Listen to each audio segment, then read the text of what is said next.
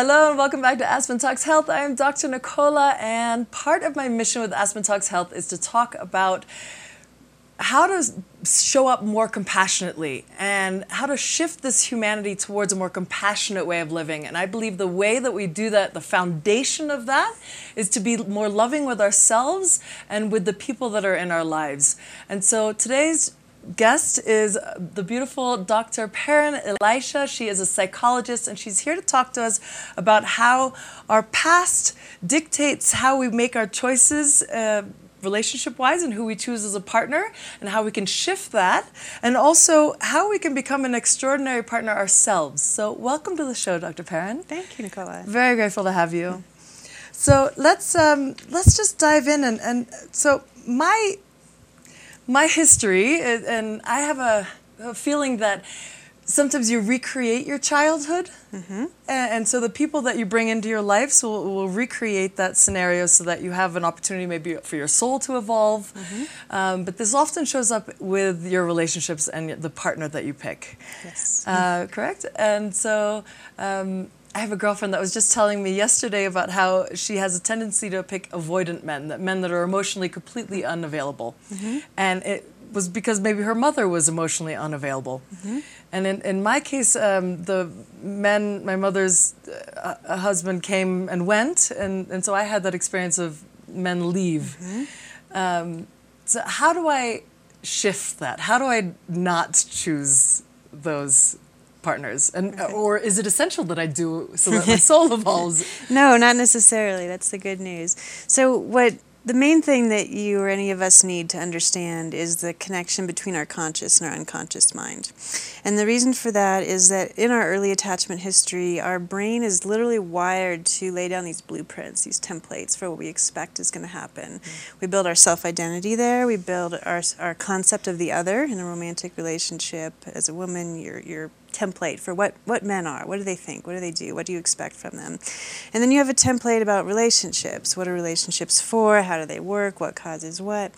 And those are necessarily neurologically more or less unconscious and or subconscious. Right. So if you want to shift those patterns, you really have to make that axis of connection between that rational conscious mind and the unconscious mind. Ooh. How do you do that?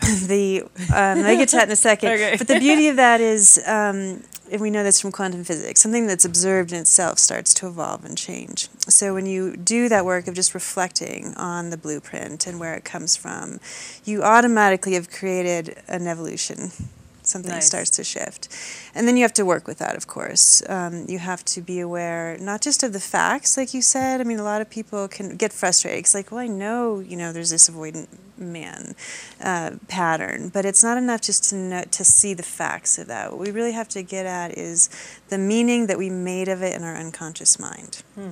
And when we really start to get the meaning and the beliefs that we developed around it, then we can sort of modify those beliefs into healthy, functional beliefs. That's when you start to see the flexibility and who you're actually drawn to and how you show up and what you create. Interesting. So the beliefs maybe that I created was that, could it be sourced in, it's not always unconsciously that I'm not good enough so the man will leave? That or could be. Now This is where it's that you're talking subtle about? and where it's personal. Yes, absolutely. That'd be a prime example. Now, whether that's truly your belief, really takes some fine-tuned attention to really get at, okay, what did you take from that experience? Did you believe as children, we do make it all about us. So when good things happen, we assume we're great, we're worthwhile, our love is powerful, and we create good things. When negative things happen, we do tend to, that's the first place it goes, I'm not good enough, or my love isn't good enough, or I don't deserve, or I don't get what I need. Yeah. But it really is important. It's personal. The devil's in the details. Yeah. And that's, I think, where there's some misunderstandings. It's not enough just to see these broad patterns. You really have to get in touch with emotionally, what did that mean to you? Yeah. And so to get back to your question earlier, how do you develop that connection? Emotion is really important. it's not through the facts, the linear mind, the logical mind, Right. that connection. That's why dreams are so powerful as a means to get into the unconscious, because the dreams are like a story that your unconscious mind has painted. And when we're dreaming, our mind is literally sort of digesting that information, that material, and making sense of it. Right. So if you can capture bits of your dreams, it's like a window into what your unconscious mind is doing. And emotions are usually pretty vivid in dreams in a way that we filter out consciously through our defenses and all our conditioning. We filter that out. So dreams are probably the royal road, as Freud called it, to the unconscious, because it's such an honest picture straight from the unconscious. Your emotions are a fantastic road to the unconscious, and a therapeutic relationship, at least somebody with this kind of orientation who's sort of trained to look for the ways the unconscious show up through emotion, through patterns of behavior, through assumptions. That's a great sort of director of what's going on in the unconscious, the assumptions we make. Yeah. Right, so you meet somebody and there's a lot of ambiguity, but we all have these assumptions. Well, where do those come from? They come from that blueprint in the unconscious. Yeah. So a psychotherapist or a psychoanalyst is somebody who's trained to look for the subtle cues of those assumptions. Yeah, you have a PhD in that, correct? Yes. Mm-hmm. Excellent.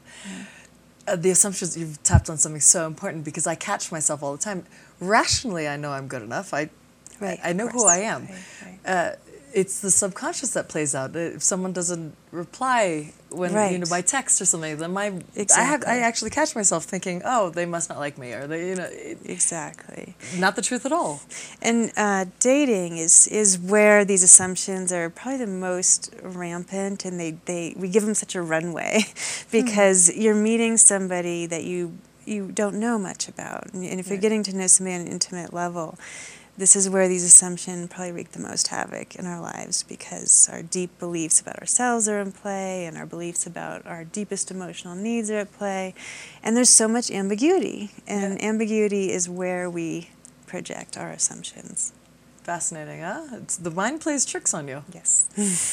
So, how is one's bonding history and their bonding capacity? Can you talk about bonding for a little bit and what that means? Yeah. So bonding is what we are wired to do. So we are first and foremost social beings. I think that's so important to get. Just knowing that in itself helps create some healthy beliefs around attachment and dating and commitment and all of that. Because we are wired to bond with other people. And attachment theory is this scientific theory that studies how we bond. And we have what they call an attachment system, just like you have like a hunger system. Like it's a biologically driven and organized system. And it reacts with these fairly predictable patterns. And attachment theory is the theory that sort of gives this model of how we behave because we are wired to bond, and what we do when those needs are frustrated or limited or challenged. So bonding is so important, because that is, I like to think of sort of a triangle between what we call our attachment relationships, attachment just bonding, and our self-identity and our ability to emotionally regulate. Okay. So those things, they all work in a very particular synastry. So attachment relationships and your early relationships, that's where you first get a reflection back from another person about who you are. Right? Who does your mom is probably the first person that you really meet, right?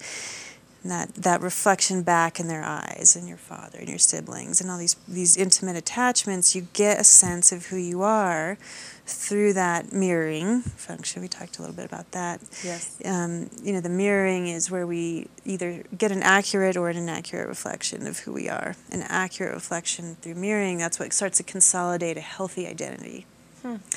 And when we are in those attachment relationships is where emotional regulation begins, because we are not born with the capacity to do that. We have to learn that, and we don't learn it without healthy attachments. Right. Which is really profound if you think about it. So through that, because we co-regulate, we are wired to co-regulate emotions. And that's obvious when you think of a baby and a mother, a caregiver, right? The mother is obviously attuned to helping regulate the baby who cries or is cold or hungry. but we cannot regulate without that interpersonal dimension. And as adults, we have two poles, right? So we have the internal self-regulation. We can do things, you can go have some quiet time or meditate or ski or whatever it is that you do to sort of check in with yourself and regulate. But we also need that interpersonal dimension. Right. We are wired to do that through our whole lives, that we co-regulate through understanding and mirroring, and sort of, containing the feelings. Explain mirroring a little bit. So in practical terms, you're a mom and you have a baby. What's a negative and a positive mirroring experience that a mom can share with me? So a positive mirroring is literally a neurological event. Okay. That we have what we call mirror neurons in our brain. So say if you're my child, and I think I gave the example the other day, if you drop your ice cream cone and, what are you feeling? You're frustrated, you're disappointed. And a positive mirroring experience is just an accurate perception that matches your experience. So if I say, oh, you're so frustrated and you really wanted that. And if that's really close to what you're feeling, that's a positive mirroring experience because it matches both in word and in affect, right? So you have to feel that I get it. It's not just the word. Okay. And a negative, there's some fascinating videos. They put the mother's face and the baby's face on the video screen, and you can see when a baby is appropriately mirrored, they get happy, they get confident, they engage with the caregiver. And a negative mirroring response is when you don't get it, you miss the mark. The profound one that's been played a lot is, a baby who's frustrated or uncomfortable and they're sort of grimacing, and the mom doesn't really want to deal with that for her own reasons, and so she starts to smile. And you can see the two faces on the screen, and they're not attuned. She's not showing the baby what the baby's feeling. She's giving a discordant reflection. Right. And the baby gets more and more frustrated. It's really profound to watch. The baby starts to get dysregulated because they can't understand, they can't locate their feeling. It's discordant, like music that's out of tune. It just feels bad. And the same thing happens when we're adults and we're trying to sit across the dinner table from somebody. Right. If somebody can't sort of locate what you're feeling and resonate with it on some level, it gets out of tune. It doesn't feel good. Right. It's almost really paying attention and yes, and right, and feeling that connection and empathy almost. Empathy is absolutely. Empathy is a huge part of it, but it's built on. We have to be able to pay attention, but if we're not able to feel our own feelings, then we have a block in that capacity to empathize with the other person. And not being able to, is that because the mother didn't give that empathy? That could be part of it. Is that the repercussions? That absolutely. So one scenario would be, okay, you had a mother who just couldn't tolerate frustration, and so then you don't have that capacity in yourself unless you had another reparative experience. So frustration is just something you don't get, you're afraid of, because you don't have any context, you don't have any understanding for it. So then you're sitting across the table from somebody as an adult, and they're frustrated, and you can't go there. So that's one of the benefits. You talk about being an extraordinary partner. We develop that healthy relationship to our own emotional life. We get a nice, healthy bandwidth. And then when you go to sit across the dinner table with somebody, you're available emotionally. You have that bandwidth. You're not frightened by their frustration or. Interesting. What if you're not able to? What if the other person isn't empathetic, and you're choosing someone that's not empathetic? Well, that's not going to feel good, right? What about that? So, how do you recognize that and choose differently? I guess is my. Well, if you know what that feels like. So first of all, knowing what empathy does feel like and what that nice broad bandwidth feels like and that flexibility. So if you have that as a baseline, that's going to help because then you're going to be able to recognize, oh, there's not a connection here. This person doesn't, some people are really shut down to all emotions. Right. And some people are, they're pretty flexible, but they don't want to deal with negative emotions. Some people are really shut down to positive emotions. Yeah. So, but if you trust that you have that bandwidth in yourself, then it's much easier to discern, okay, I'm sitting across from somebody who just can't go there. Can't go there. But if you haven't really done the work inside yourself to know what your bandwidth is, what's hard for you to go to, then it's hard to tell. You'll kind of get confused. You know it doesn't feel good, Right. but it will be hard to discern, like, is it me? Is it this person? Do we just not understand each other? Right. So my girlfriend, for example, that keeps attracting the emotionally avoidant. What would be your advice to her?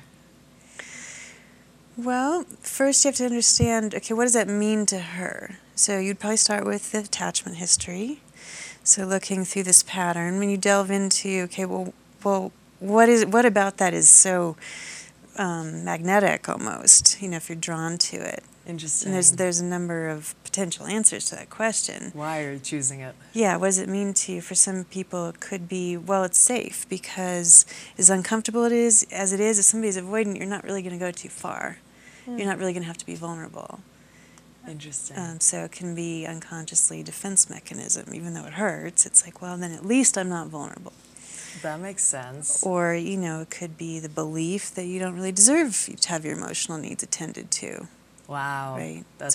So it's not a prescription. Well, it means X, Y, or Z. Right. The key is really understanding the pattern of, okay, what role did this avoidance have in my past, and what meaning did I make of it? What were the beliefs that I developed?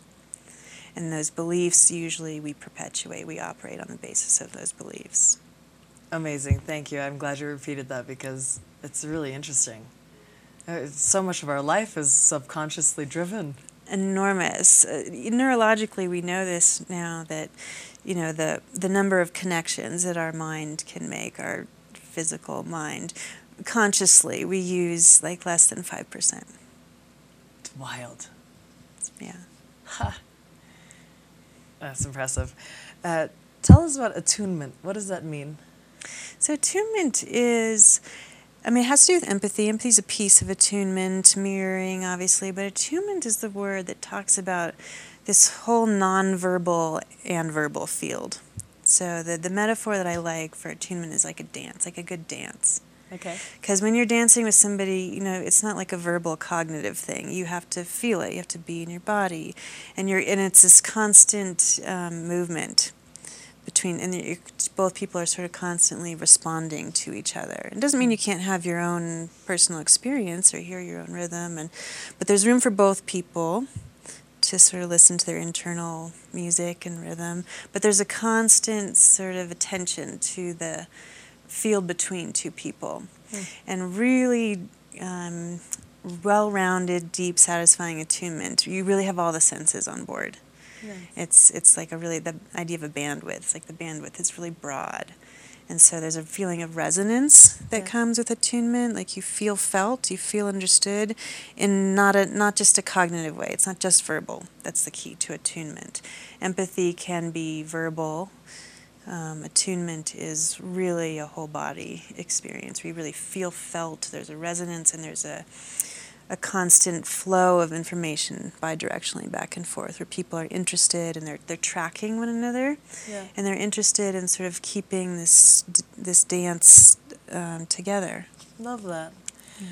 I would assume, and I might be completely wrong, that the female is more actively involved in that, and sometimes maybe the male needs to be pulled in a little bit towards. That's an interesting idea. I might be wrong. Psychologically, I like to think about the masculine energy and the feminine energy, and it's really helpful to think about it that way. And as humans in a gender, yes, we can have, some people have a lot of feminine energy and some people have a lot of masculine energy, but in that attunement, you actually need both energies. Yes, I for would assume. sure. Yes. And both internally, psychologically, within each of us, we need both of those energies. And in a good attunement, you need both. Because yes, the feminine principle, the feminine energy is more open. It's more emotional in nature. Right. It's more containing, kind of receptive. But if you have too much feminine energy, it's just all wishy-washy. Right? It's just, you can go anywhere. It's too, So the masculine energy, it's like the drumbeat and the rhythm in the dance, right? You need a container. You need some structure. You need some boundary, or you can't have a good attunement. So it really is not a feminine activity, even though the feminine energy, yes, but you need the feminine and the masculine principle to have a good attunement. That makes sense. How do you promote it? How do you generate that? Attunement? Yes. Well, you start with yourself, really. Okay. You have to be able to tune to your own internal life. And embodiment, if you want to bring that in here. Embodiment is the idea when you're really living your life sort of from the inside out, not looking at yourself from the outside in. That's what we call dissociative viewpoint. You can't really attune from that place because attunement, again, is this all senses on board kind of experience. So you have to start by being in your body and your senses and connected to your internal life, your emotional life. I think, in my opinion, it helps to be connected to your unconscious, have a dialogue with your unconscious, because that's where you're going to become most sort of well-rounded and available internally. So How if do you do that? You start from that place. Well, therapy is obviously how I help people do that. Yeah. People do it through meditation. Is a wonderful practice because it helps develop that patience and that observing aspect. Yes. So you can watch without sort of clinging and avoiding Yeah. emotionally. It's a beautiful practice.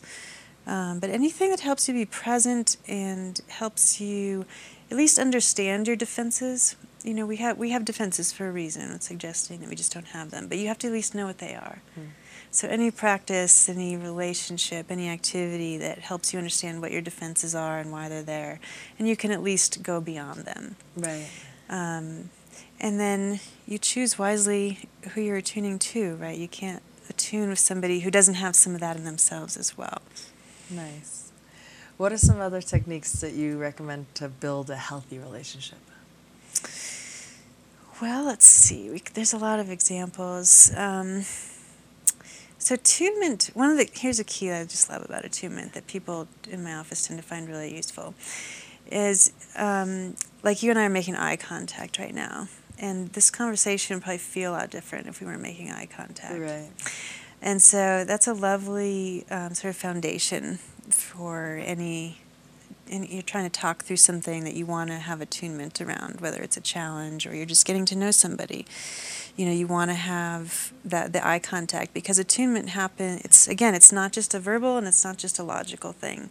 And so when you bring the senses and the eyes are so profound, there's so much emotion that's processed through eye contact.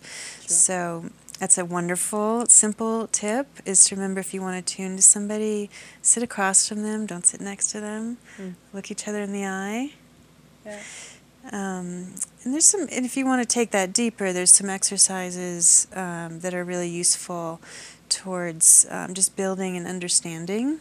So, talking about your own beliefs, your beliefs that we sort of touched on in the beginning about your identity, about relationships. This isn't, like first date material. But if you're really, into a relationship with somebody, you want to ask them about this stuff. What were your attachments like, and what did you learn from them? And so you can take that conversation in a million ways. But you want to ask questions. Yeah. And you want to develop a format where the asking and the receiving and the listening is sort of patient.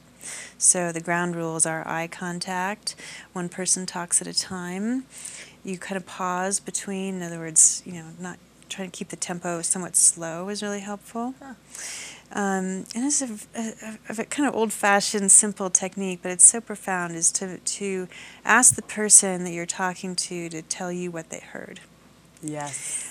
And again, this goes way back to Carl Rogers, but it's so helpful because you'll find out if you were clear, or if something got in the way of the being heard accurately, or if somebody else's assumptions jumped in. Oh, that meant you don't like me, or that meant, you get a chance to actually cut that off before it builds into a whole other story. So true.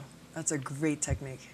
It's true. You forget to do it, but it's a good one. It's simple and it can feel sort of tedious. Yeah. But it's good to It's practice. powerful. Yeah. Tell us about your 7 modules, your program. So this is an online course that I've developed.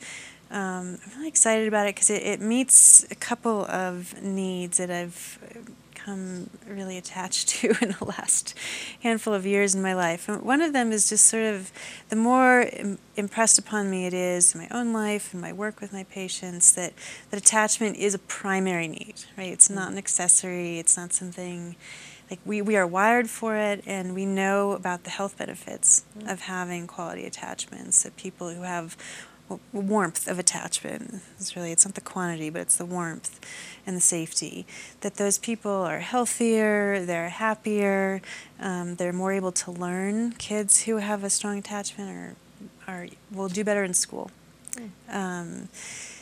It's the foundation of our mental health and of our resilience, and yet we receive no education about how does this work, what works, what doesn't work.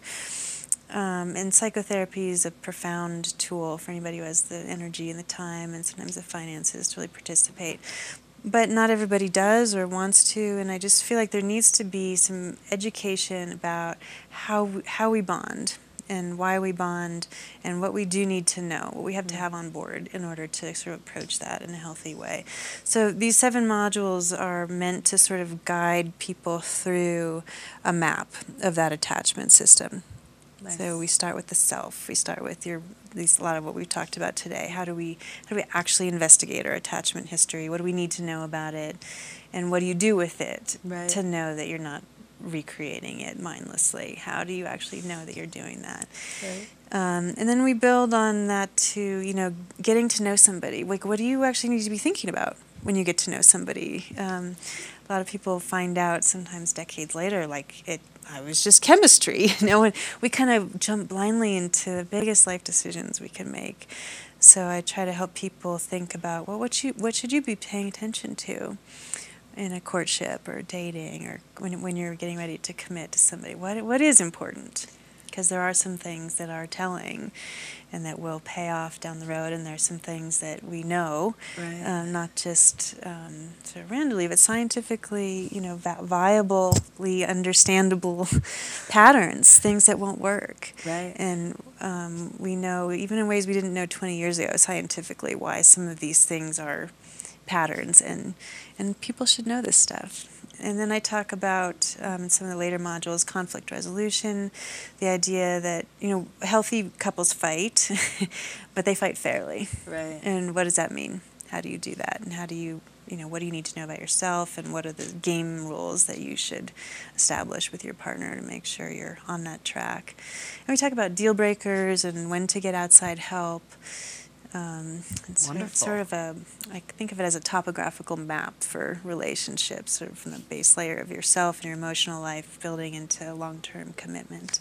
Wonderful. That sounds incredible. Thank you. How do people find that program? It's on my website, Relationships Rewired. RelationshipsRewired.com. Yes. Excellent. So we have just 1 minute left, but I like to end with a little homework, and that's have my audience put their hand on their chest and take some deep breaths, and then ponder a question that they can journal about afterwards. Mm-hmm. So you had mentioned a few questions on your webinar. Okay. What's one that comes to mind that really is a powerful question people can think about? Oh, I think my favorite one is think about if you want to do one, think about one of your primary attachment relationships. And you can do this on all of them if you want, but start with one and ask yourself, what is the belief that I adopted from that relationship? What did I learn? Did I learn that I was unworthy of love? Did I learn that my needs are dangerous? Did I learn, those are some examples. But meditate on, what did I adopt into my unconscious belief system about who I am and what I expect? Wow, wonderful.